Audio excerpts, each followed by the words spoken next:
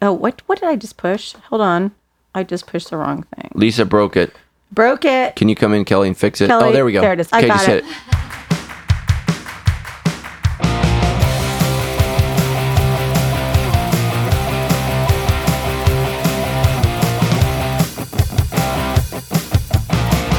Well, hey, everybody. Welcome to the Debrief. Super excited today to have Lisa Bevere in the house as our guest. Hey, I'm thrilled to be on Debrief. Yes. Okay, so I told you I was going to start with a surprise question, and you have no idea what this is, but I'm dying to know because you fly a lot. Yes. I hate flying. The Bible says, lo, I am with you. Right? I've heard that. Okay, so my most terrifying experience was flying into Denver.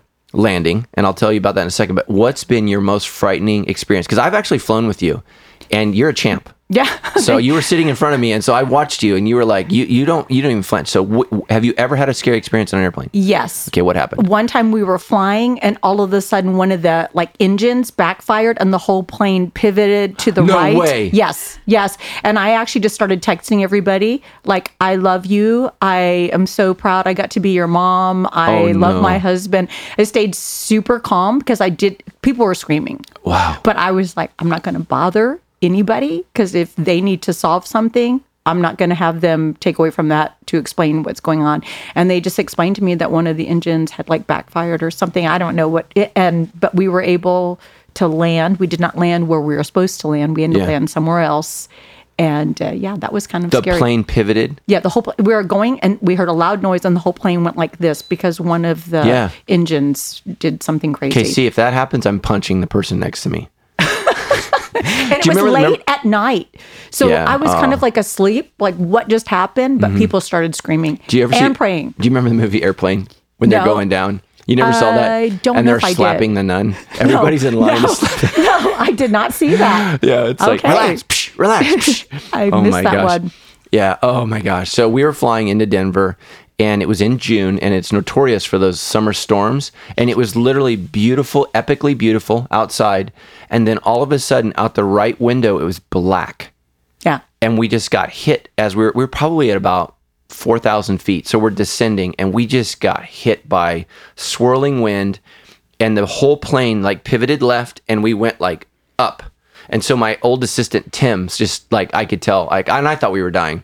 And everyone screamed and we went left. And then the plane, I felt like the plane turned into a cat. I don't know what the wings did, but we were and we're just shaking. And I don't know what we landed, but we were the last plane that was allowed to land. And then they shut the runway down. And I was speaking at Compassion. And I told them, I'm never coming again. And so, it was literally terrifying. But and when we landed, there was hail. It hailed and rained. It was June, 10th. No, Denver, we have crazy weather. Yeah. There's only 1 month on record in Colorado Springs without a blizzard, and that's called July. I mean, that's the only month. I've seen snow mid-June. I've seen snow in August. Yeah. I think Why'd you move there? Yeah, I was going to say, I feel like I have sin in my life. Yeah.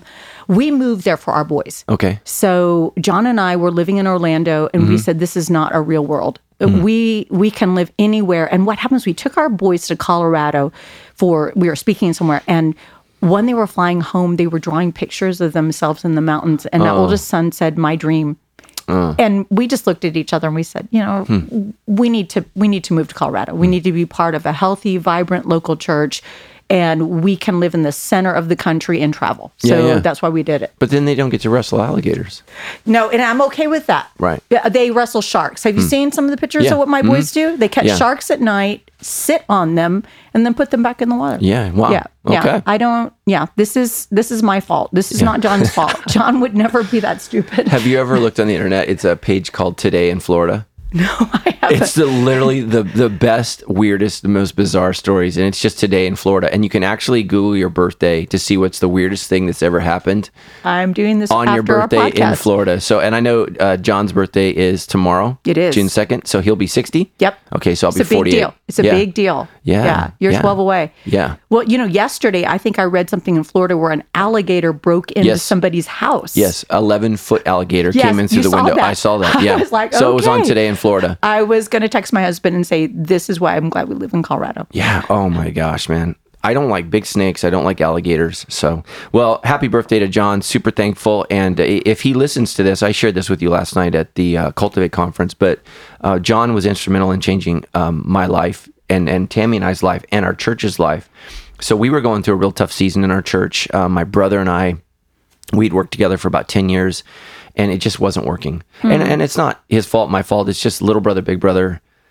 Which one are you? I'm the big brother, and I was the boss, and it just didn't work out. And so my brother he's a great leader, needed to go be his own pastor, but we were working that out. And we went and we heard John speak, and he spoke on honor, the principle of honor. What a great sermon title for two brothers trying to figure this out. And we were in Hawaii together. It was actually my brother, Tammy, and I. We were there in Hawaii, and John spoke on honor, and God really spoke to me just about, okay, I need to be better at honoring. And I went home that night, and you heard the story, but I said, I need to talk to you in the bedroom. She's like, oh my gosh, what's going on? So we go in the bedroom. I have her sit on the bed. I get on my knees and I said, I need to ask for your forgiveness. And she's like, what for? I said, I need to do a better job of honoring you. And so then we came home, and we did a whole series on honor in our church. Honor became one of the core values of Sandals Church. And we try to honor that which God has placed in authority. We try to honor one another. We honor those who are above us and those who are below us and those who are beside us. And it's just been a really, really healing thing for our church. And I'm super, super excited and thankful. So John, if you listen to this, we love you. I'm going to make him listen to it now. Yeah. Your impact has been huge on us, and super thankful. That was actually in Hawaii. He was speaking for Wayne, which I haven't talked to Wayne. Have you guys talked with him? No, but I actually was on my way here, met two of his pastors. Yeah, he's battling cancer. Did you know that? I did not. Yeah, he's battling cancer. I sent him a text. He didn't respond, but... Okay. We had a pastor friend in the California area that was battling cancer, and we actually connected him with another friend of ours, and he beat it. Yeah, doing natural stuff. So I'm glad you told me that. We're going to... Yeah, so I haven't heard from him, but, he lives, I think, most time now in Oregon. I did not know that. Okay. Wow. Yeah, so we love Wayne, we love John, we're very, very thankful. So we're in the book of Galatians, and we're going to get to that, but let's start off with some questions. So these are easy ones. These are some softballs before I hammer you with the theology of Galatians. This is going to be so good.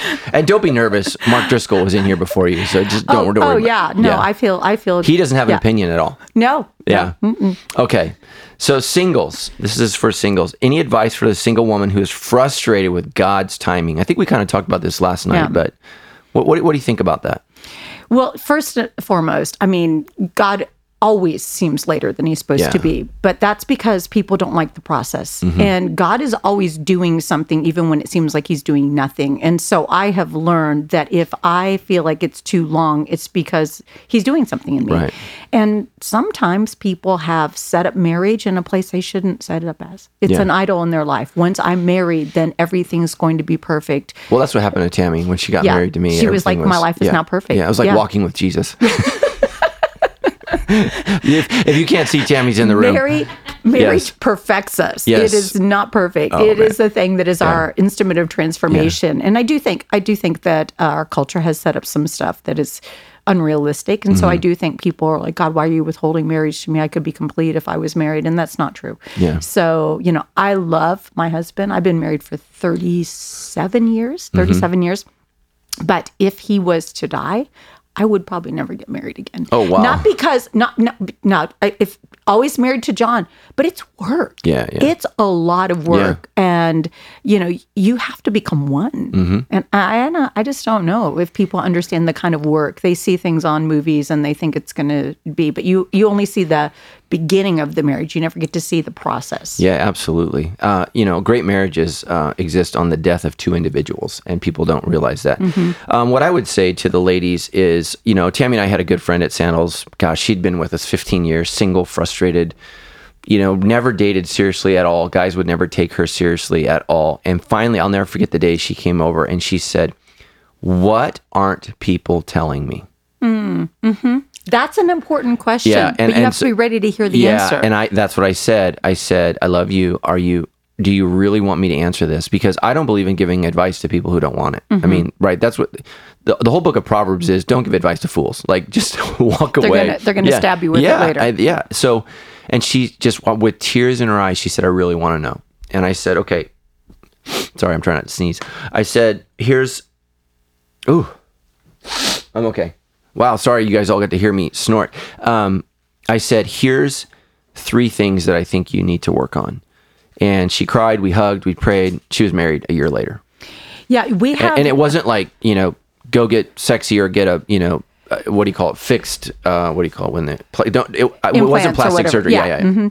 Well, we have a young girl who worked with us, and she is absolutely magnificent. Mm-hmm. And she just really felt like God said, this is my season for you to be with me. Mm-hmm. And she just dove into that. Actually, she dove so deep into that she was having a hard time coming out of it.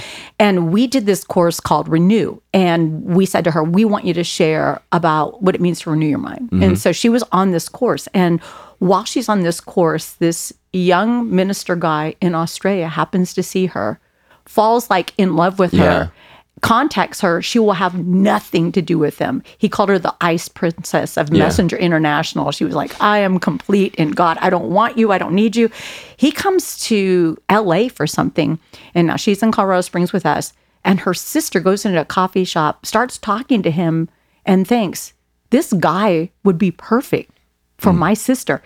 Takes a picture with him, sends her, and says, hey, I met this guy. I think you should meet him. And it was the same guy. Wow. And like, he didn't know. I mean, it was crazy. So he comes to her and he said, I'm going to pursue you as a friend first before I ever pursue you romantically. And it was the most amazing courtship, short, because he was not messing. And they're getting married today. Oh, yeah. That's exciting. Jessica and they're going to go do amazing things for God down in Australia. That's great. One of my friends, we just talked, and there was this guy in their church that just wanted to marry his daughter, and his daughter just wasn't having it. This guy, listen to me, singles, he fasted and prayed 1 week every year for 5 years. What? Just literally for this girl.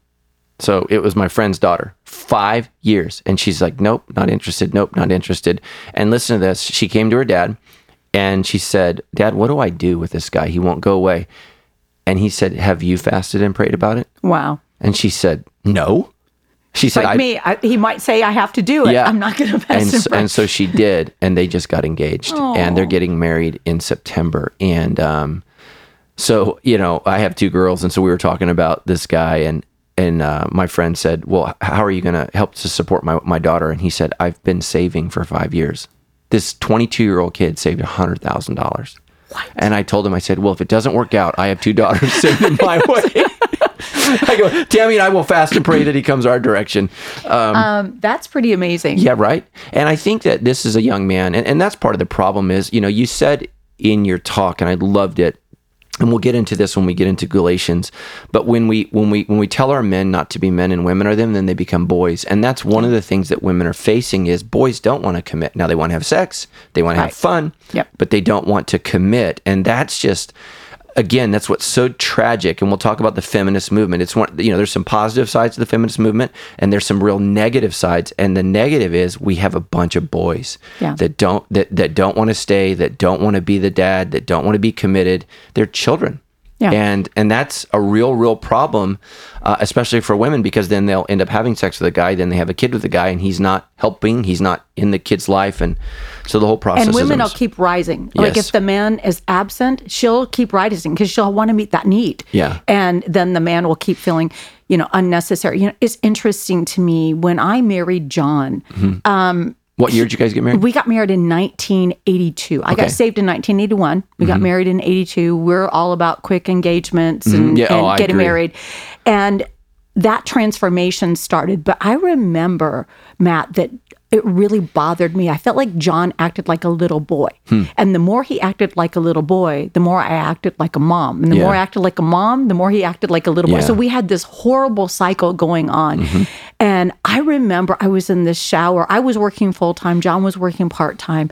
And my shoulders were like attached to my ears. I was so stressed out. I was making the most money. And I heard the Spirit of God say to me, you don't think John is a very good head of the household, do you? And I said, I know he's not. And he said, you think you can do it better. Ooh. And I said, I know I can do it better. And again, this is in my brain. And then I heard, I made you the head of the household. He said, it's a yoke to you, but it's a mantle to John. Throw it off. And Whoa. I said, if I throw it off, nothing's going to get done. And he said, John likes you doing everything. And I said, he doesn't even take out the trash. Yeah. And all of a sudden, have you ever had the Holy Spirit replay scenes that you thought we were so funny in, and you find out you're demeaning and oh my gosh, Matt, I saw myself with my husband.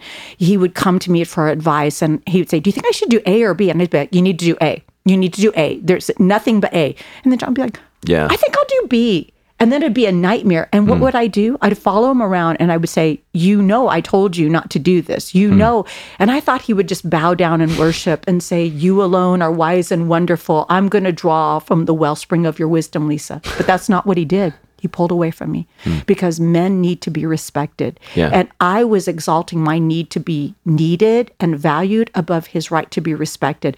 And I remember that night, I came running out of the shower and I was just crying and was wrapped in a towel. My husband's like, what's coming at me? And I said, I am so sorry. I said, I thought submission meant when I agreed with you, I did it.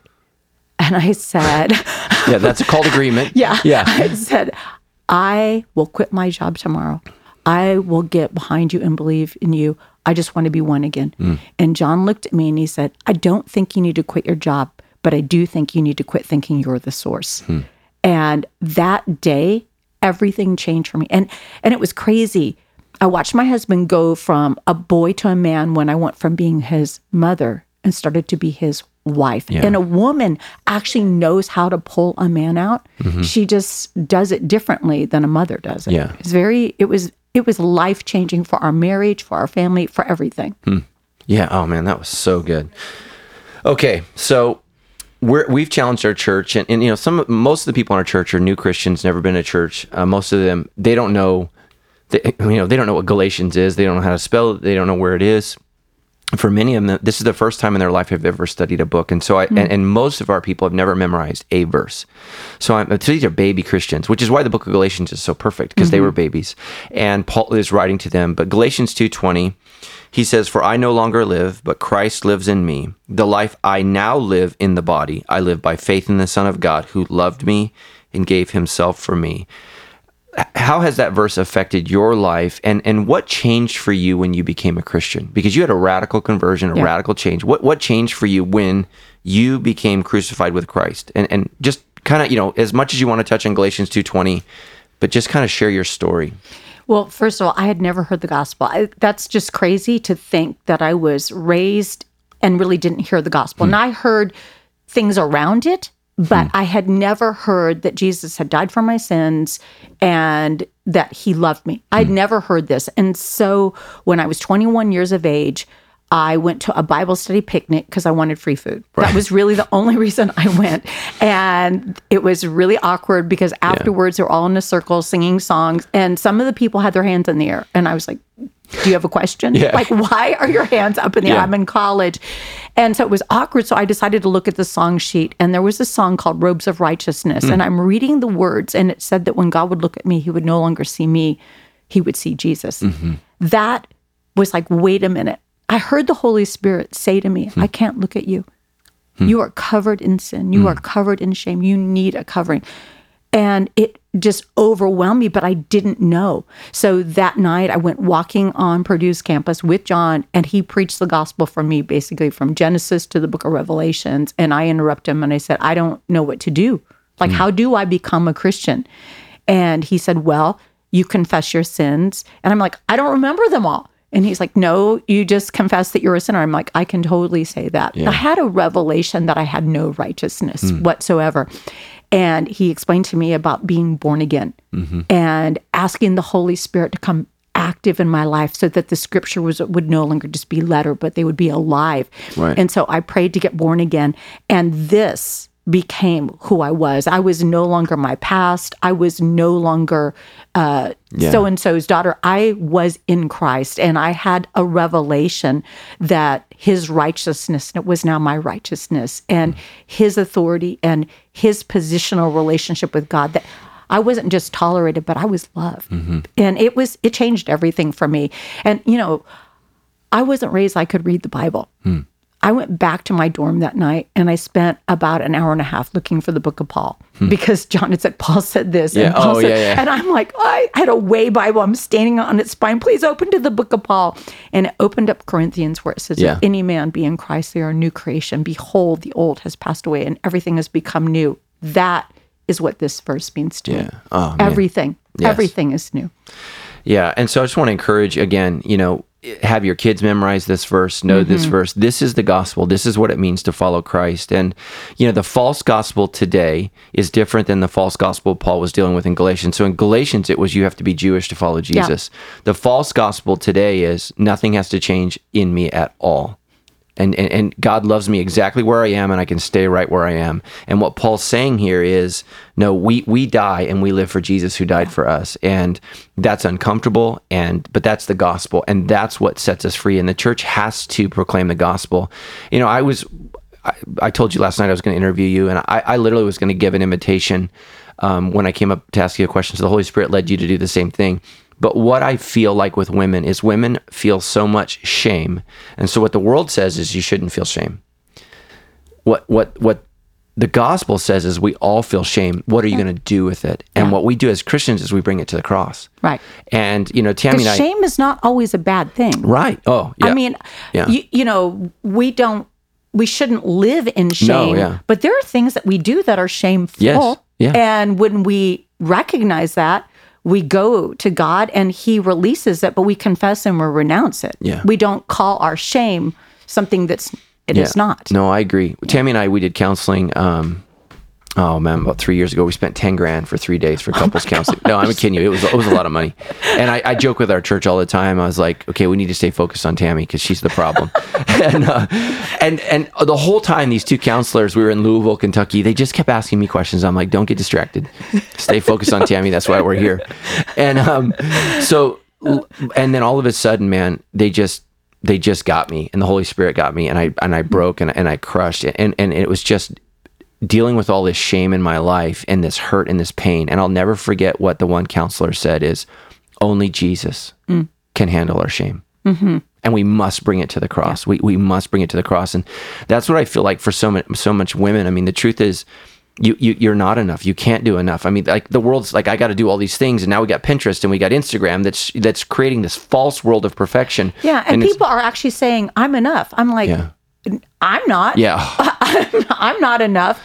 In Christ, I'm enough. Yes, amen. But I'm not enough. Yeah, yeah. And so, I want to write a book someday called 10 Stupid Things Christians Say. And one of them is, God will never give you more than you can handle. And I'm like, life is more than I can handle. That's why God handled me on the cross. And it's like, bring it. But anyways, you did that. And I thought you did such a great job. And people don't get it. And I think it's one of the reasons that we don't share our faith. We don't invite our friends to church, is because we've forgotten the gospel. We've forgotten, and it's been clouded by other things. Tammy and I, Tammy loves white roses, and we have probably 300 roses or plants around our house, but they've been infected with red roses because of the bees. So our next door neighbors planted red roses, and so they cross-pollinate. They cross-pollinate. So now we have pink, white, polka-dotted roses. It's terrible. And Tammy's like, what are we going to do? And I feel like that's what happens in the church, is this pure gospel gets pollinated with our culture, our friends, our thoughts. And then before you know it, it's not what it was at all. Yeah. And we just need to come back to the gospel. And that's why Galatians 2:20 again is so important. All right. First question for you. Theological question. Paul says, this is Galatians 3:28. There is no Jew or Greek, slave or free, male or female, and that's the part I really want you to talk about. For you are all one in Christ Jesus, and if you belong to Christ, then you are Abraham's seed and heirs according to the promise. Yeah, what does that verse mean for you? Well, it means that my gender is not a hindrance, right, or a benefit. Okay. It means that I am in Christ. And, it's very interesting. Abraham's seed is singular. So it's talking about Jesus. And so in Christ, we all become heirs according to the promise. And I think a lot of times people think that gender doesn't matter. Mm-hmm. But God loves gender. Yes. God thinks that male and female are this amazing expression of who he is. Yeah. He's like, I'm going to make male and female in my image, after my heart, after my likeness. Right. And so when we say, oh, there's not Jew, well, Paul, he just said, hey, I am a Jew, but that's not what got me salvation. So like you're talking about the Galatians were like, okay, now you have to be circumcised, you have to practice the law, then you can get saved. Well, that's works of the flesh. So we can't do that. So God loves male and female. He thinks they're unique expressions of himself to this earth. So I don't like it when we say, oh, male and female, it just, we are interchangeable. Right. We're not. Yeah. We're not. We're uniquely gifted by God to bring expression of Jesus to this earth. And so I don't buy into that. This is entrance into the body of Christ. So there's a difference between entrance into the body of Christ and how I function in my marriage. Right. I don't look at John and say there's neither male nor female. I'm the male now, you're the female tomorrow. That doesn't work. So it's talking about the value or the devaluing. Both of those, it's all our value is in Christ. Okay, so let's go theological, then let's go practical. So theological, right, the argument is egalitarian, so the same, no difference. The other side of the coin, and I'm not familiar with any other argument, complementarian. And so that we are different, but we complement each other. Where as a prominent female speaker, I mean, you're one of the most well-known female Christian speakers around. Where do you fall in that argument? Do you feel like you get pulled into that? How have you figured out what it is that you believe about that? So I tend to not like labels. Right. And maybe that's because I found out I'm an Enneagram 8, so I'm rebelling. But I don't fall completely in complementarian or egalitarian. Okay. I don't believe that men and women are interchangeable. Okay. I believe they're equal in value, different roles. Okay. Whereas I believe that the church needs the voice of women. They need women who act like women. They need the voice of a mother, and they need men who act like men and the voice of a father. And just like a healthy household is usually best when it has both a mother and a father, that's, I think, how God set up the church to be. So the father says, okay, here's this command. This is what we're doing. And now the mom's like, okay, you heard. Now we're going to honor this. This is how we're going to unpack it. So like when my boys were little, my husband is very good at giving rules. Yeah. And then my boys would be like, okay, what does that mean? So my husband would say, no secular music. We will not do secular music in this house. And so I'd sit down with my boys and I'd say, all right, what your dad is saying is we're not going to have music in this house that dishonors God, dishonors male, dishonors female, dishonors marriage, dishonors sex, dishonors government. We are not doing anything. So if you have music that's, quote, not Christian and it honors all those things, then we can do this. And my boys were like, all right. So I had the heart of my husband, but I was able to disseminate it to my children in a way that honors. So I really feel like the egalitarian misses it because it doesn't celebrate the genders. Right. And I think God celebrates the genders. And I think the complementarian misses it in the fact that it actually doesn't give women enough voice and contribution. Yeah, oh man, I think you and I agree on a lot of things. I love the fact that you're an 8 on the Enneagram. We love 8s at St. Ol's Church, especially women who are 8s, and I think that it's just really, really important. How has being such a dominant personality, how has that been a challenge for you in your marriage? Because you have opinions. You are very clear. I mean, I was listening to you talk. I was like, she's braver than I ever thought about being.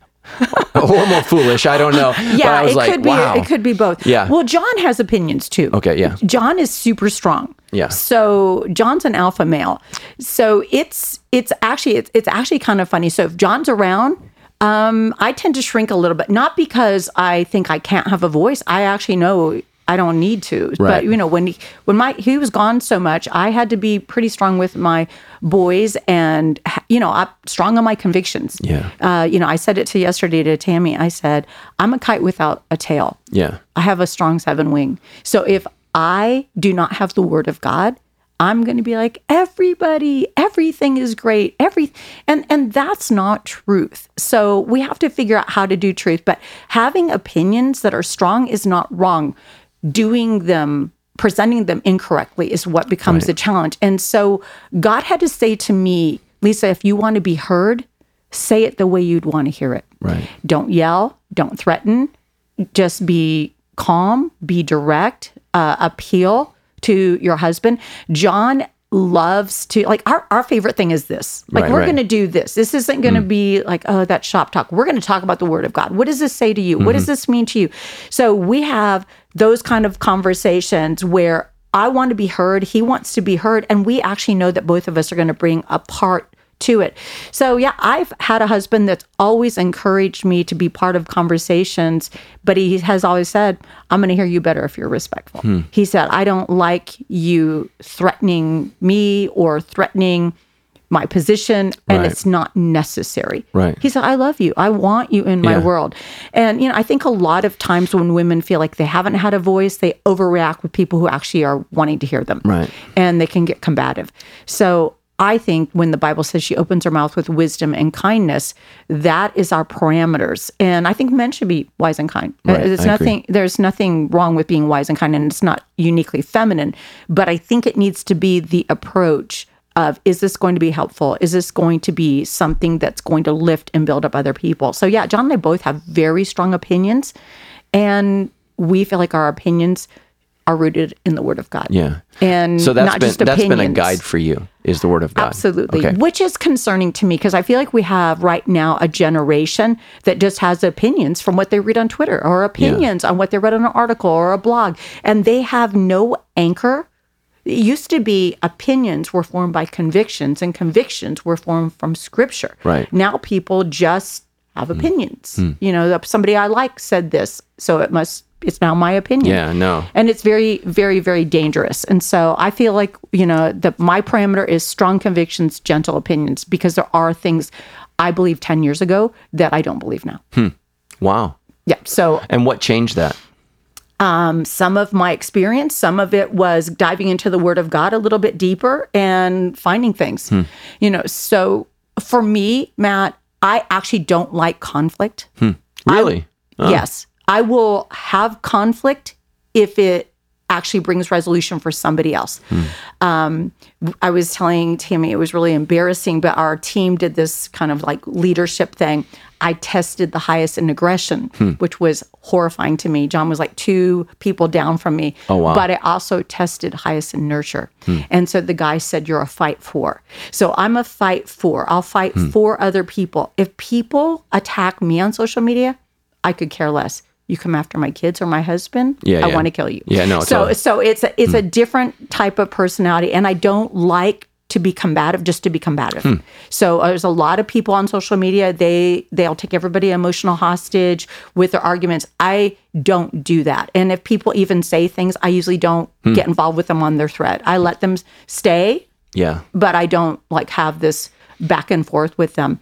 So, I think that there's like 10 or 15 years ago, I would have said, I'm completely complementarian. I would have been, I absolutely should not have any voice. I don't, because I didn't like the egalitarian, and I felt more comfortable with the complementarian, especially as a mother of boys. Yeah. So when God started to push me into a different world, actually the Hillsong world, I started to see it could be done right. Right. That you could give women voice, and it was never at the expense of men. Right. That they would honor one another, that it was more of a Genesis mandate of the male and the female together and dominion, and they were taking their voice and authority on behalf of others rather than saying, I deserve a right, I should be in the pulpit. None of that striving was there. And I saw something done so beautifully where Brian Houston was celebrating Darlene Check and his wife, Bobby Houston, and Bobby and Darlene were honoring and celebrating what was on Brian. And so I watched this happen. I hadn't seen it modeled in the U.S. Yeah. And so I remember thinking, well, wait a minute, what's going on? What do you guys think? And they said, we just take it back to Genesis, that in the beginning, God made us male and female. Right. And that male and female were always better together. Yeah. And so, I mean, for me, that kind of changed everything. But I don't buy into the anger part. Right. Because the men are not my problem, nor are they my answer. God is my answer. Yeah. So I will not blame. I don't think that's where do you fall in the whole feminist movement? Because, I mean, you're strong feminine. Yeah. So female. Yeah, I am. Wrong. Yeah. Sorry. I'm like, that word doesn't work. Yeah. So true feminism, equal pay, equal work. Yes, that just makes sense. But it seems like feminism has actually evolved to a very different animal where if I want to be powerful as a woman, I need to act like a man, do everything he does, and beat him at his game. I need to deny my nurture, deny my intuition. I need to go into the workplace and be one of the guys. That is actually, to me, very anti-female, because if your goal is to act like a man as a woman, then you are anti-female. So I think some feminists right now are very anti-female, and they're saying they're pro-female, but they're actually undermining the core things that make a woman a woman. Right. So I believe in empowering women to be women. And that was when I wrote the book, Fight Like a Girl. I went through the whole dynamic of every single woman in the Bible. What did she do? And it was interesting. Almost every one of them made an exchange. Like you look at Rahab. What did she do? She exchanged the fear of judgment for the fear of the Lord. You look at all these different women who have gone through hard things, and they make an exchange. And I discovered there's only one difference between foolish and wise women. Foolish women hold on to the things they should let go of, and let go of the things they should hold on to. And wise women know what to hold on to. You look at Abigail. You look at all these different dynamics. I mean, look at Abigail's one of my favorite people. Me too. How she goes to David and she says, "Let me whisper in your ear." Yeah. That doesn't happen anymore. They're like, "Let me out you on social media. Let me call all of you out." I wonder what would happen if we could actually have face-to-face conversations and somebody says, basically, this is beneath you. There is a prophecy over your life, David, and you are picking up a sword and you are going to attack somebody who is beneath your notice. I love those kind of wise women who happen to be her husband. Happen to be Nabal. So doesn't that mean fool? It means fool. Yeah. She said he's like his name. Yeah. And I just love that. But then she's kind of edgy, and she's like, "And when you come into your royal position, remember me." I mean, that's just kind of this ask. But I think the women right now are not drawing on wisdom. They're drawing on offense. They're drawing on my rights, my this, my that. You're my problem. I'm going to, and I'm so thankful that Me Too has given some women valid voice that needed to find their voice. But we are not supposed to all be angry at all men, because not all men are guilty. And, I was sexually assaulted shortly after I became a Christian. Oh, I'm sorry. And, no, it's all right. Well, it's not all right. But I went to women and they told me it was my fault. I went to a man who is now my husband, but he was just my friend at the time. And he was the one who actually broke the shame off of me and said, "This was not your fault. This was the other person." So I think that it's wrong to say the men are always going to close ranks and shame the women. Yeah. I think that the danger for all of us is that we create theology based upon our experience with people rather than our experience with the Word of God. And so that's my concern is I think that the scales have been tilted in favor of men overwhelmingly. But when I hear things like Ruth Bader Ginsburg's asked, how many women do you want to see on the Supreme Court? And she says 9. And I'm like, that's not healthy. No, I'm like, that's not healthy. Now, do I want to see women on the Supreme Court? Absolutely. And I think that is extraordinarily important, but we don't want to recreate the problem we had before in the other direction. And I think that's what's so wrong with culture is cultural reacts to woundedness where God leads us through healing in that. And it's only the gospel that can lead to that. And, I preached a sermon. We did a series on the 10 Commandments, and on the sermon on honor your father and mother, I talked about when one gender wins, we both lose. And we need both. But I really shamed the term toxic masculinity and actually really hurt one of my friends who actually reminds me a lot of you. A strong woman, 8 on the Enneagram, very, very smart, but it really wounded her. And we had to go to coffee and talk about that because she'd been hurt by men. And it broke my heart just what she'd experienced and what she went through. But I don't want to shame masculinity for this moronic male behavior. And I think that that's what we need to talk about. And just so you know, in our church, we've had 2 sexual crimes that I'm aware of that we've had to prosecute, and both were women that used their power and their position to molest kids.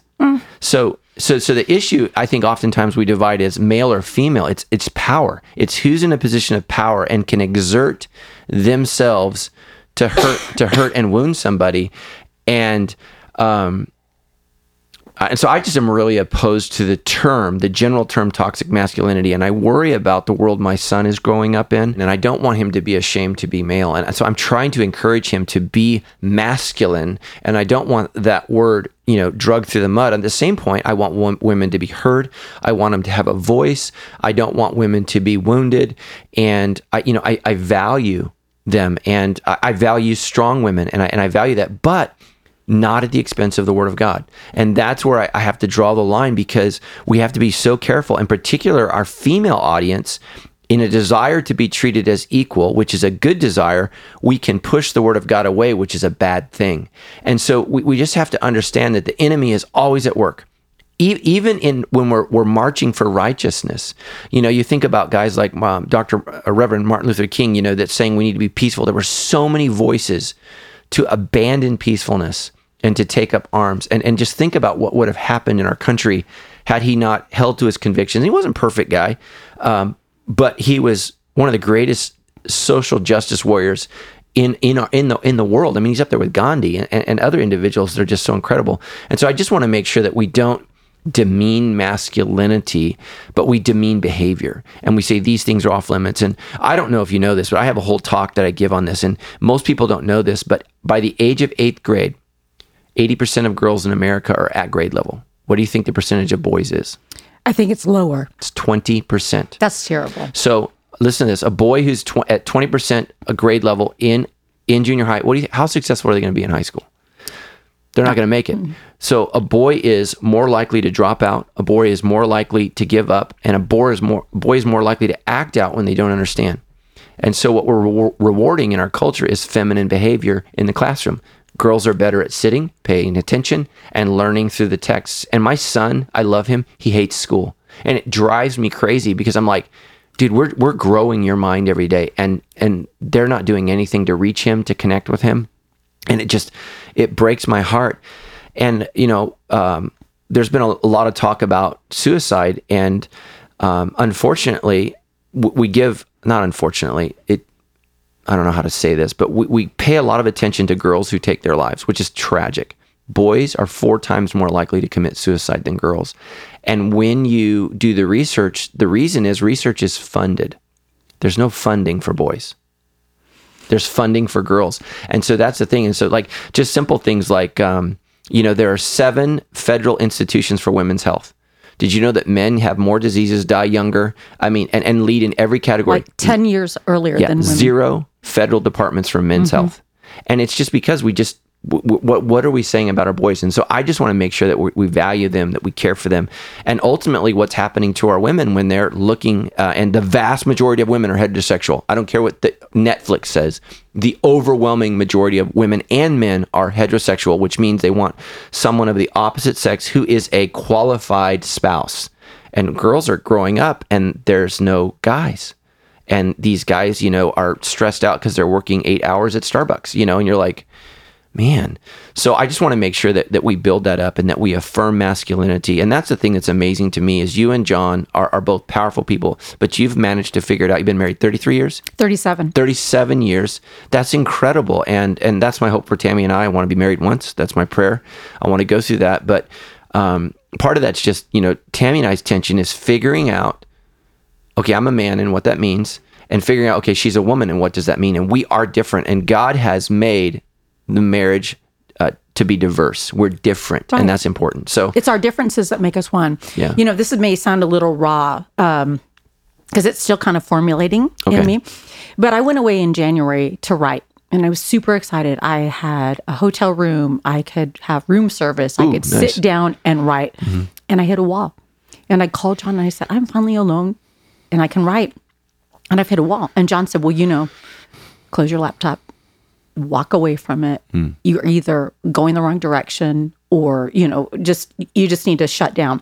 So I shut down and I just felt drawn to read the original Cinderella, which there's like 1,000 versions of it. So I just started to read it. It's French. And as soon as I started reading, Matt, I heard it is not the princess at risk anymore. It's the prince that needs rescuing. And he said, look at what Cinderella had. She had a glass slipper. And he said, the women of this generation are stomping their feet and shattering what elevates them.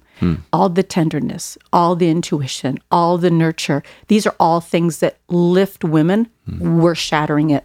And so I called my office and I said, give me all of the information that you have on men. And they gave me these stats that you're saying to me and how they're trapped in a virtual reality because their actual reality offers them nothing. Yeah. And so the women have forgotten that they have voice to do good, not to point out bad, that they have voice to multiply what is in the man. And when I multiply what is in the man, it multiplies what is in me. You know, Jesus came through the womb of a woman. Think about all the abortion right now. And we were healed by the wounds of a man. And we've got this wounding and womb issue right now.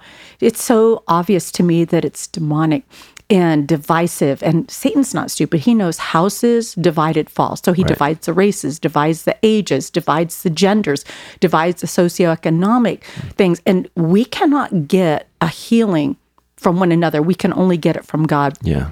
And I think women are trying to get men to give them the blessing that only God can give them. And men are trying to get the woman to do that for them. And so somebody has to say enough on the wrestling. And I think that's what Jesus did when he said there's neither male nor female in Christ. Yeah, it's so interesting. You know, were any of your boys into video games?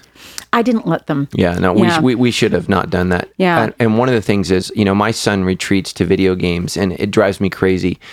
But I think we're losing men to a false reality because in that reality, they get to be violent. They get to be men. They get to be in charge. They're powerful. They're in control. They get weapons. Weapons. They've done Zelda a little bit now that they're adults. Yeah. But because they didn't develop that long-term appetite, they'll do like 15 minutes and then come up. But my boys are super disciplined. Yeah, I can't stand video games. But I think men dive into that because it's the only place left on earth where they can be who God made them to be. And it's so sad. And now, you know, with, virtual porn, pornography and all of this stuff, I mean, they don't even have to go outside. And it's like, you know, God, we need to look at what's happening. And, you know, we can say video games are bad, but we need to also look and say, okay, what is it that's drawing them into that world? Yeah, why do they need to escape? Yeah, versus the real world where we need them to be and we need them to function.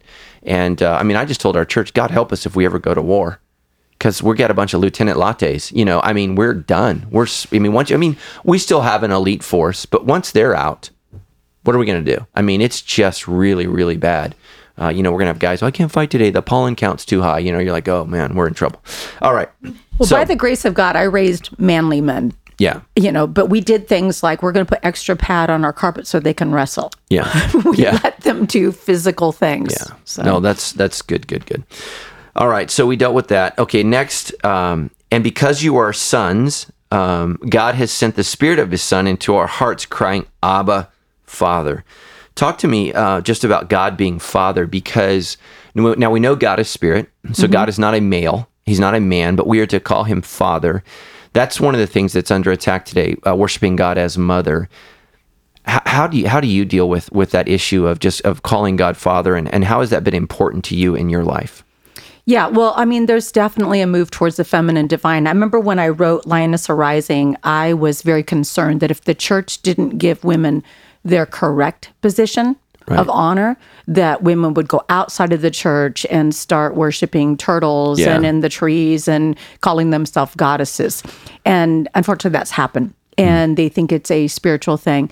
But I searched the scripture, and even though God says in Numbers, I am not a man that I should lie, every single thing about God is masculine. He is a father. He is a bridegroom. He is a husband to Israel. So he's very decidedly masculine, which is probably why you and I both react to the toxic masculinity. We're like, wait a minute, masculinity is a attribute of a father God. So we don't want to do that kind of denotation on that. So so I have never actually had a problem with calling God my father.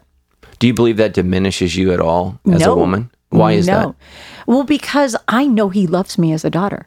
I don't think that God loves sons more and daughters less.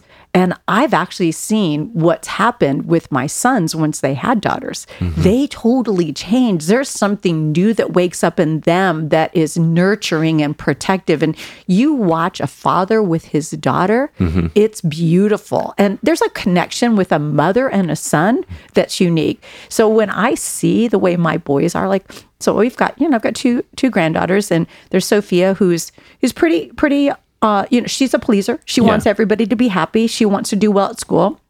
There's Lizzie, who could just really care less about everything. And she's in her own little world. And she's strong. She's sweet. She's tender, but she's strong. And Addison's like, I just love that she's wired for now. And he doesn't think, oh, she's rebellious because she's strong. He's like, I celebrate her strength. So I don't have a problem with God the Father. I feel like my Father is the one who releases the blessing over my life and the strength over my life. And in my life, everybody has a different story. I have been wounded by women. I've been hurt by men, but I've been wounded by women because I let my heart go open to them, and they betrayed me. And I think some of that is because we have unhealthy things in place. Men will compete to drive one another higher, but women will compete to eliminate each other. Yeah. And right now they're competing to eliminate the men. And so again, we need to change how we lead. We need to understand that leading is for lifting others. It's for building cultures for everybody to flourish. But no, I never had that. I never felt devalued by that. I always felt honored by that. Yeah, that's great. And just so, hopefully I'll cover this when we get to this in the sermon, but God help me if I forget, but he calls us all sons. And that's because I'm in Christ. Yeah, and that's theologically important because the son in the ancient world had the value. And what he's saying is, as daughters, he sees you as a son. He sees you in the same way that he sees me. He loves you in the same way that he loves me. And with God, there are no favorites. I mean, that's just, Paul is, think about the destructiveness of a parent who loves one child more than the other. And God is not that way. He's a loving father. And that's what I love about the prodigal son is he loves both the idiot that went away and the faithful son who's a little frustrated and doesn't want to go to the party. And I love that verse. He says, son, everything I have is yours. Yeah, always has been. Please come with me. And that's just so great. All right. Galatians 5. Oh my gosh. So you told me last night that this verse spoke to you. So let me read it to you. I love Galatians 5. It's actually one of the places where the vision of real with self comes from.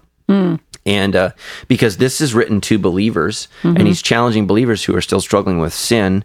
And we I don't know when this is going to come out, but hopefully we'll be in Galatians 5 by that time. We might not be.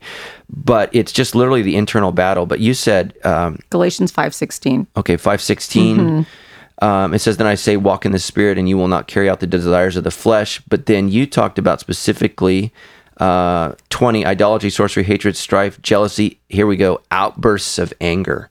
That was kind of your issue. Ridiculous outbursts of anger. My husband would say the animals were afraid in the neighborhood. And I didn't know what was going on, Matt. I would feel like a volcano inside of me, and I would just go off, and I would say, you know why I'm mad? And John would be like, I don't know why you're mad. And I actually wanted him to tell me there was just this anger inside of me, and anything could just set me off. And I remember, this is kind of funny, kind of embarrassing. I remember I was storming through the house. We had just moved, and I got a lot done when I was mad because I'd move through the house really fast. And I went into the laundry room and I threw some stuff in the dryer, and I slammed the dryer door. And my husband, who had seen me break a window and dent a refrigerator the year before, picked me up and put me in the garage. He said, you need to calm down. When you have calmed down, I'm going to let you back in. Well, putting me in the garage had the exact opposite effect of calming me down. And so he just locked the door, calmed down. We had just moved into our new house. And at first I thought, okay, I'll just organize everything in the garage. I'm going to stay out here so long. He's going to come out looking for me. Well, he didn't come. So then I started getting mad, and I thought, what if every time I get upset, he puts me in the garage? This is going to be a bad pattern. Yeah. So I thought, I'm going to find something and I'm going to break it. And that will tell John, you don't mess with this woman. You don't put her in the garage. And I'm looking through all these boxes, and I really can't find anything that I want to break. And then I thought, well, if I break it, he's just going to throw it away. So I picked up a hammer and I hit the grill lid, put a big dent in the lid of the grill. And I thought to myself, every time John goes to grill, he's going to be like, I'm not messing with that woman. She's bad. And so I knocked on the door and I said, I'm ready to come in. I showed him the grill and I said, this is what I did. And he said, I don't know what it's going to take for you to get a grip on your anger. And I said, you shouldn't have pushed me. You shouldn't have put me in the garage. I always made it about somebody else. Then I had my second child. And the truth is, one child is an accessory. You take them out, you dress them up, they behave well. It's a trick to get you to have more children. Yeah. I remember when I had my second son, I was like, I will never brush my teeth before noon again. Yeah. My life is over. Yeah. And John would go, he'd take the only car, go to church, work, come back, and I would be standing there with a spank spoon in my hand, a baby in my arms, my nursing flaps down, the house in disarray. And he'd be like, what did you do all day? And I'd say, I don't know. People are calling saying they're going to commit suicide, and I'm offering to join them. John, do not ask me that question again. I just was beginning to snap because my firstborn, who had been like this model child, put him down for a nap, he'd go right to sleep. Now he thought he was missing something. If he went to sleep, I might be doing something with the baby, and everything had to be equal, it had to be fair. And so he kept coming off his bed, and I no longer saw him as a child. I saw him as the enemy. This is the one keeping me from getting anything done. This is the one keeping me from, I flunked the test. So he came down the stairs, Matt, and I came running up to meet him. And I thought, I don't know what I need to do to make him stay on the bed. And I walked into the bedroom, and I had him in my arms, and I was just getting ready to slam him into the wall and put him down on the bed. And I thought, that's the way he'll know. When I saw something I had never seen before. Addison was not scared of what I was going to do. He had no idea what I was going to do. He was scared of me. And when I saw the fear in my son's eyes, I remembered my own growing up, where I was physically, emotionally, verbally, constantly abused by my mother. And I would say, I will never treat my kids this way. And here I was, a born-again pastor's wife, getting ready to hurt my son. And I saw it, and I put him down, and I said, I'm so sorry, I scared you. And I went downstairs, and I just wept like a baby. And you know when you've cried until like there's nothing left? It's like a storm just rolls over you. And in the stillness, I heard God say, because you're no longer justifying this, I'll take this out of your life. That's so good. And he said, what you justify, you buy. You say, I've earned the right to be this way because of what's been done to me. I opened up my Bible to Galatians 5, starting all the way into, it is for freedom that Christ has set me free. And I called my mom that day and I said, Mom, I am so sorry. I never forgave you for, and I cited an incident, and she started to cry, and she said, that is the one thing I've never been able to forgive myself for, because the sins that we retain, they're retained. And the things we don't forgive, we repeat. It may not look exactly the same. So Galatians ended up being actually my scripture where I actually started preaching. You know, I would try to study some stuff out to try to impress people, like, hey, who's ever seen this scripture in Obadiah? And God's like, you know, I'm not impressed with you finding some random scripture. I want you to preach the word that's been made flesh in your life. I want you to tell them what I did in your life when you repented of blaming. Because see, anger is a symptom of a deeper root of unbelief. And so I started to preach on that. But, you know, I didn't, you know, one thing, and I'm not trying to be mean, it hadn't been a week. I didn't go, oh, this happened a week ago. It had been years when I actually started to speak about what God had done in my life. And I think sometimes we do people a disservice. We don't allow what God is doing to actually have a full expression in their life. I came home, my husband came home that day, and I said to him, I almost slammed Addison into the wall.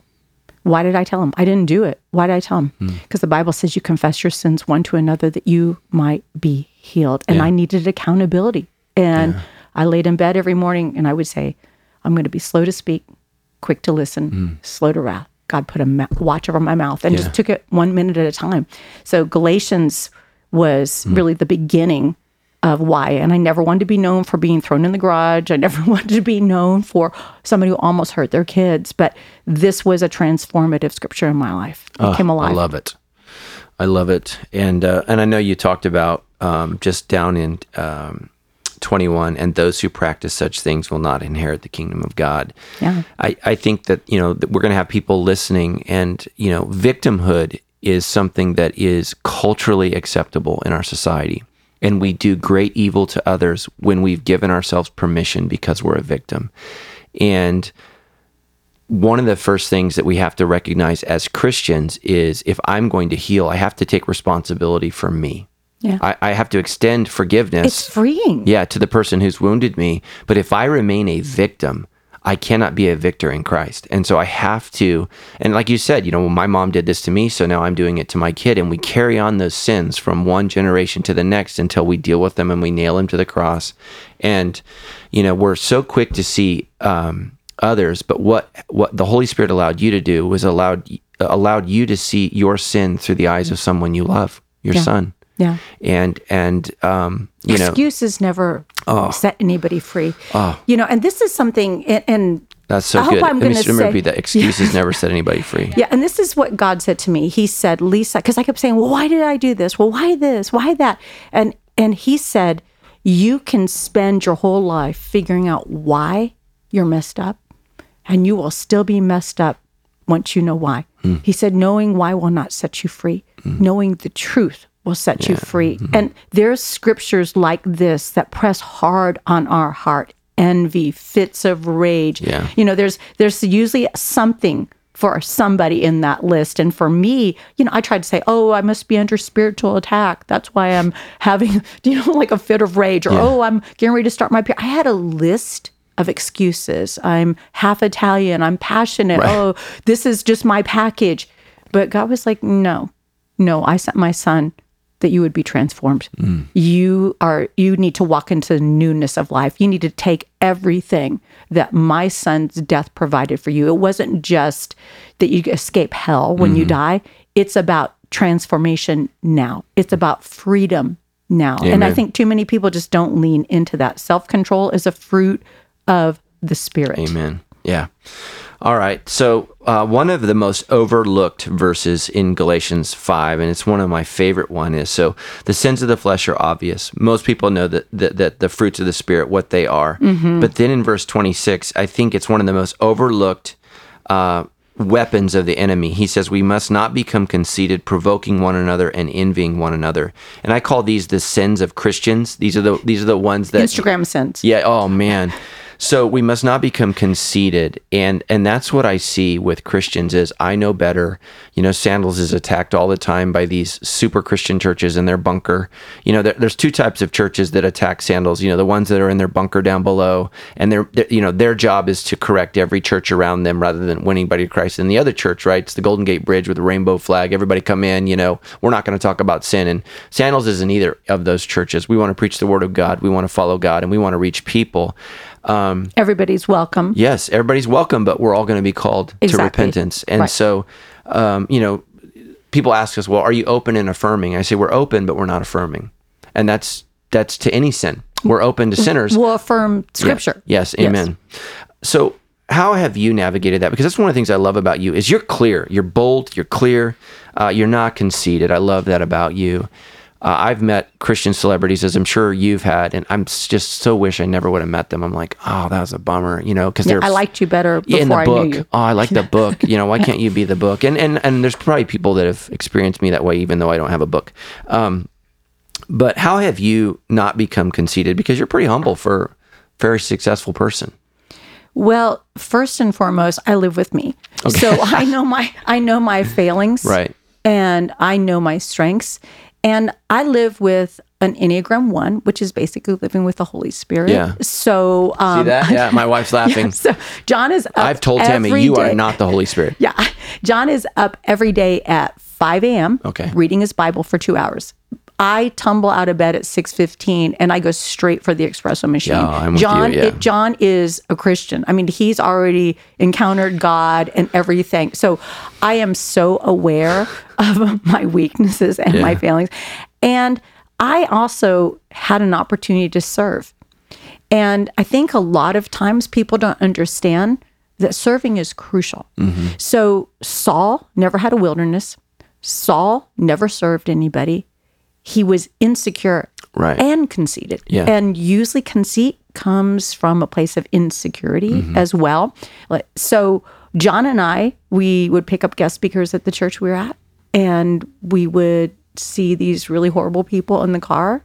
And then they'd get on the stage and we'd be like, who's that person? Yeah. And it was very confusing to us. And so we said, all right, we don't want to do that. So what are we going to do? Well, we have to be other-minded. Right. And I've had some things in my life that have been humbling. I have one eye, I have 4 boys, I have a husband. I mean, there's just a lot of things that have just worked that out in my life. Yeah. And I have had friends that I've intentionally said, you have the right to take on a kneecap if I start acting this way. And, I know that you mentioned that you went to counseling. We have a board that really does not care about our performance. They care about us. They make us go to counseling every single year. They talk to the counselor and like what's really going on with them. They get in our face. They talk to our boys. And we have the hard conversations. And I just think that not everybody has an organic relationship like that. I've been under some leaders that have really messed up. Yeah. And when they messed up, I realized they had no one in their life to talk to them. Yeah. People were actually happy when they failed. Yeah. Didn't want to prevent it. And I wanted people in my life that would help me prevent it. Did you know that ARC, Association of Related Churches, was actually started out of the falling of your pastor? I do. Yeah. So that was one of the things that's really powerful to me is when they went to help your pastor, he said, who are the friends we need to call? And there was no one. That broke my heart. And so Association of Related Churches, I'm actually speaking at their conference in September. Yeah. So I'm excited about that. We must not become conceited. We must not provoke one another. And I think that that's just not looking for the faults in it. And I just see Christians doing this, looking for where you're wrong. And I think you're really good at taking the high road and focusing on what you're for rather than what you're against. How have you done that? Well, it's a stronger position. Yeah. I don't do well when people attack me. Okay. So I do better when people tell me how to do right than tell me where I'm wrong.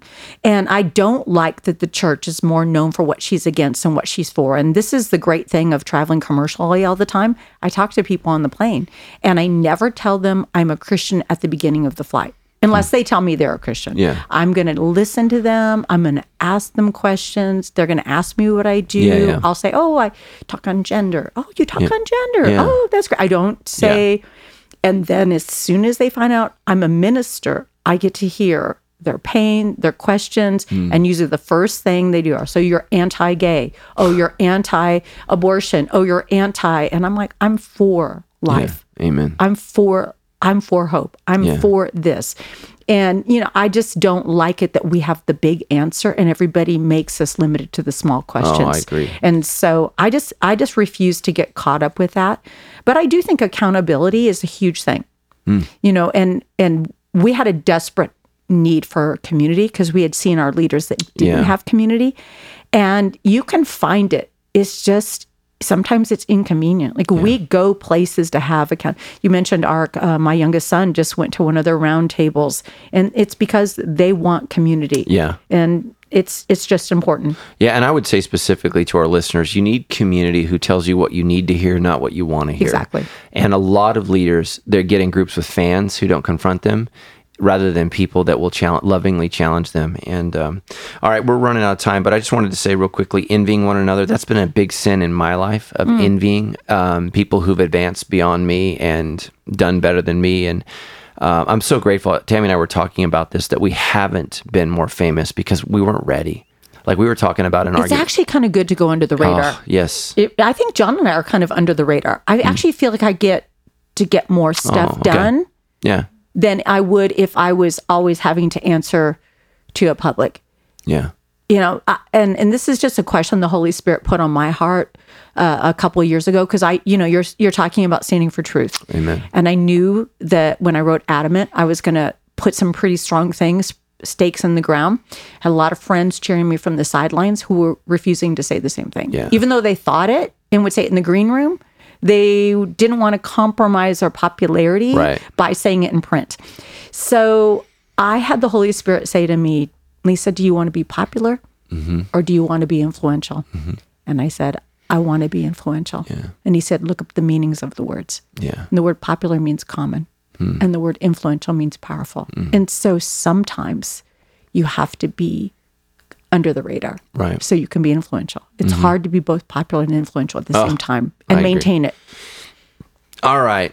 2 questions left. And this one, this is going to be awkward for me to preach on, but we are. The one who has taught the message must share all his good things with the teacher. Don't be deceived. God is not mocked. For whatever a man sows, he will also reap. Because the one who sows in his flesh will reap corruption from the flesh, but the one who sows the Spirit will reap eternal life from the Spirit. Just talk about your heart, for Christians to give. Like Tammy and I, we just met with some of our missionaries from India, and they're struggling. Man, it's a dark place. We love India. We have listeners in India. We love India, but it's a dark place. It's spiritually dark. It is. There's a lot of corruption among Christians, unfortunately, in India. Yeah, and so we have just wounded people coming back from the mission field. And one of the things that really grieved my heart is we just need more people to get on board with giving and being generous. And what's happening at Sandals, and I'm going to talk about this, is so we just went through a $10 million campaign where we raised $10 million. Here's what typically happens: you have people like Tammy and I who already tithe. So we figure out what are we going to give over and above to build a new building, and we already support 5 missionaries in our church. We need to move past a small group of people that always sacrifice to getting everybody on board. What would you just say to our church who haven't yet? They listen to the Debrief, they come to church, they just don't trust God with their money, and Paul just addresses it right there. And I don't think a lot of people think about Galatians talking about money, but he ends with that. Very much so. So what are your thoughts on that? I had a very crucial life lesson very early on. John and I were traveling and speaking. We were super poor. I became pregnant with Alec. You would have thought John was not involved in it. He was very upset with me. Like, how could you have done this to us? We don't have insurance. And I'm like, I'm so sorry. And I was at a church. We were incredibly challenged, and someone gave me $100 bill. Oh. And Matt, I was like, oh my gosh, it was like $10,000. Yeah. And I sit down in the service. John's going to preach, but there's a missionary that gets up ahead of him. And this missionary is from Haiti. And I have this horrible feeling that God is telling me I have to give the $100 bill that I just got given to this missionary. And I'm getting mad. I'm like, no, 10, it's a tithe. It's 10%. I need this money. I need this money to pay for my baby. And I heard the Holy Spirit say, you will not be able to pay to have that baby with that $100, but the seed of that $100 will pay for your baby. Give it to the missionary. Give it to who can never give it back to you. So I sowed that $100, came back from that trip, had a message on my answering machine, a voice message from James Robeson saying, we're coming to Orlando. We hear you're a makeup artist. Can we hire you for $275 a day? Then I took the money from that and I invested in the stock market, 5-folded it, and made all the money I needed to pay to have Alexander. So I told him, I paid for you. But you know what? That didn't stop there. Then years went past, and when they had to transport the 80s from Haiti, we actually financed that. Our organization transported all the 80s from Haiti, and I felt like that seed that I had sown there was continued to grow, because when you sow a seed, the seed will leave your hand, but it will never leave your life. Yeah. And we don't understand. It's like a mystery. I sow in obedience. I don't have to figure out, well, is a pastor going to do everything I want him to do with that? Is this going to... I give according to the Spirit of God, and then God takes it, breaks it, multiplies it, and I am rewarded by my obedience. And so I think right now people are scared to give. What about preachers and sneakers? What about this? They make it sound like people are taking it out of the offering. Yeah, are those cool? $50. Awesome. Yeah, Vans. I have flip-flops on. Yeah. So, but those kind of things, that's, if I give to that church and I truly give, what I've sown is blessed by God. What people do with it, that's between them and God. So I have never found I've regretted anything I've sown. Now, I've purchased some things at Marshall's on sale that I've regretted, but I have never regretted giving to the house of God, to the widow, the orphan, or the poor. And the Bible says the world of the generous gets larger and larger. Every time we have sown, we have seen God enlarge our world. And so people need to understand the kingdom of God is countercultural. We give and we receive more, but we don't give to get. We give because generosity is the nature of our Father. Right. And so we model his honor by honoring what he honors, which is the widow, the orphan, and the poor. Yeah, my heart for our church is that we get to the place where we never have to do a giving campaign again, that people are so moved by God, and when everybody's sowing, it just takes over. That's what happened. Yeah. They had to say, stop bringing your offerings. That was at the tabernacle. Stop bringing it. Yeah. And we do something once a year called Messenger Cup, and we have seen a spirit of generosity come on people that is so beautiful. I believe that that's God's heart, is that people would give to people they'll never meet this side of eternity, give to those who can never give them back. I believe that's God's heart, as well as give to the church they can see, so I don't know, it's a privilege. You pay your tithe and you are honored to give offerings. Yeah. Amen. It's a privilege. All right, last question. So we must not get tired of doing good, for we will reap at the proper time if we don't give up. Has there ever been a time where you considered giving up? Absolutely. How did you press through that? Because there's probably a lot of people that are like, man, I'm just done. I'm done with this Christian life. I'm done with this church thing. I'm just going to go my own way. When have you pushed through, and how has it been just a blessing in your life? I never wanted to give up the Christian life because I realized there was no life outside of it. Amen. I'd already done all the other things. But I will say, I think it was in 2015, I found myself super tired. And, I was 55 and I was watching all these young girls come up, and they so wanted the platform I had. They wanted to be at Color. They wanted to be at all these different things. And in the back of my head, I thought, you know what? I think I'm going to exit quietly. I'm tired. I had just gone from Australia, and then I went home. Then I went to New Zealand, and I was like, that was so stupid. And it's June, and I'm stuck in my basement writing a book. And I thought, this is crazy. These girls all want this. I'm going to just exit. I don't want to be a 60-year-old woman in a halter, who did not have anybody say, you shouldn't be wearing that anymore. And so I was like, God, what do I do? And I just thought it in my head. That's all I did. And I was tired. And I had somebody send me an email from Canada, young girl, I don't even know her name. And she said, the Holy Spirit dropped you on my heart and said that you're thinking about quitting. I want you to know there's a generation that needs you to continue to mark pathways. And I was like, okay, it was just a thought. Then I had someone randomly reach out to me through social media and say, can someone give me her phone number? I have got to get to her. And they said, I hear you're thinking of taking off your camouflage. They said, you're not allowed to do that. You're a general. And so I finally said, all right, God, what are you saying? And he said, this next generation will try to push you aside. Let them push you up. He said, the path of the righteous winds ever higher. It'll look different. So I think sometimes when we get weary in well-doing, it's because we don't understand the way we're doing well needs to change. But I also like the context of this scripture. They always would attack at the time of harvest so they could take what was, what had been laid up and labored for other people. So the enemy will always attack you with discouragement right before you're going into a new season.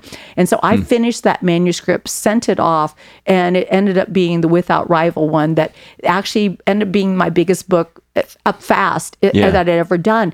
But the enemy wanted to discourage me so that I would quit. And so you have to encourage yourself in God and then understand it's not just about you. There's people behind you that need you to finish well. Man, that's awesome. I said that was the last question, but I lied. I told this gal on social media I would answer her question, and this is kind of a tough one, but she said, I'm 18, and this is the last question. In April, I found out I was pregnant by a boy who was in jail. It's not anything I'm proud of, but I decided to have an abortion. I want to know, will Jesus forgive me? Will I be able to go to heaven, or am I going to hell? I'm struggling to forgive myself for my choice. I regret the entire situation. I just sinned upon sin. Wow. Huge. Yeah. Well, that's kind of a tough one to end with, but I promised her I would answer it. First, Jesus will forgive her. Yeah, amen. There's none of us get what we deserve. We all deserve judgment and we get mercy. So yes, Jesus totally forgives you. And you can't beat yourself up enough. You can't pay enough for this. You can't guilt yourself enough about it. You're just going to have to receive what you don't feel you deserve, which is forgiveness and mercy. And then you come from that place. And I love that woman caught in adultery. What does Jesus say to obviously guilty women? He says, I do not condemn you. That's where our world stops. But they also says, go and sin no more.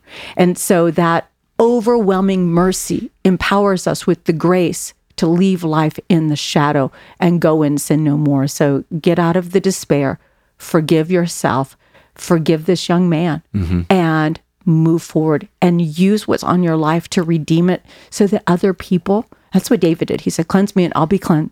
And then he said, once I'm clean, I'm going to teach transgressors your way. Warn other people that you made a decision that you wish you hadn't, and you can redeem it and actually rescue other people that are either in guilt or prevent them from going the same direction. Yeah. Amen. I totally agree. And I would just add that you need to change your life, your friends. Otherwise, it's going to be a rerun. And one of the ways the devil lies to us is we would never do that again. If we don't change our lives, we find ourselves in the exact same position. And so I just would encourage you, change your life, or you're going to find yourself in the same position. And so I'll be praying for you. Jesus forgives you. You need to forgive yourself, but you need to change your life. And that's what repentance means. It doesn't just mean that we ask God for forgiveness. It means we make a change, a substantial change in our life, a change of direction. Thank you so much, Lisa, for being here. We love you. We appreciate you and John. Super glad to have you on the show. Hope you guys were blessed. And the debrief will be coming back to you, and I'll be taking your questions from Galatians. Until next time, love you guys. God bless.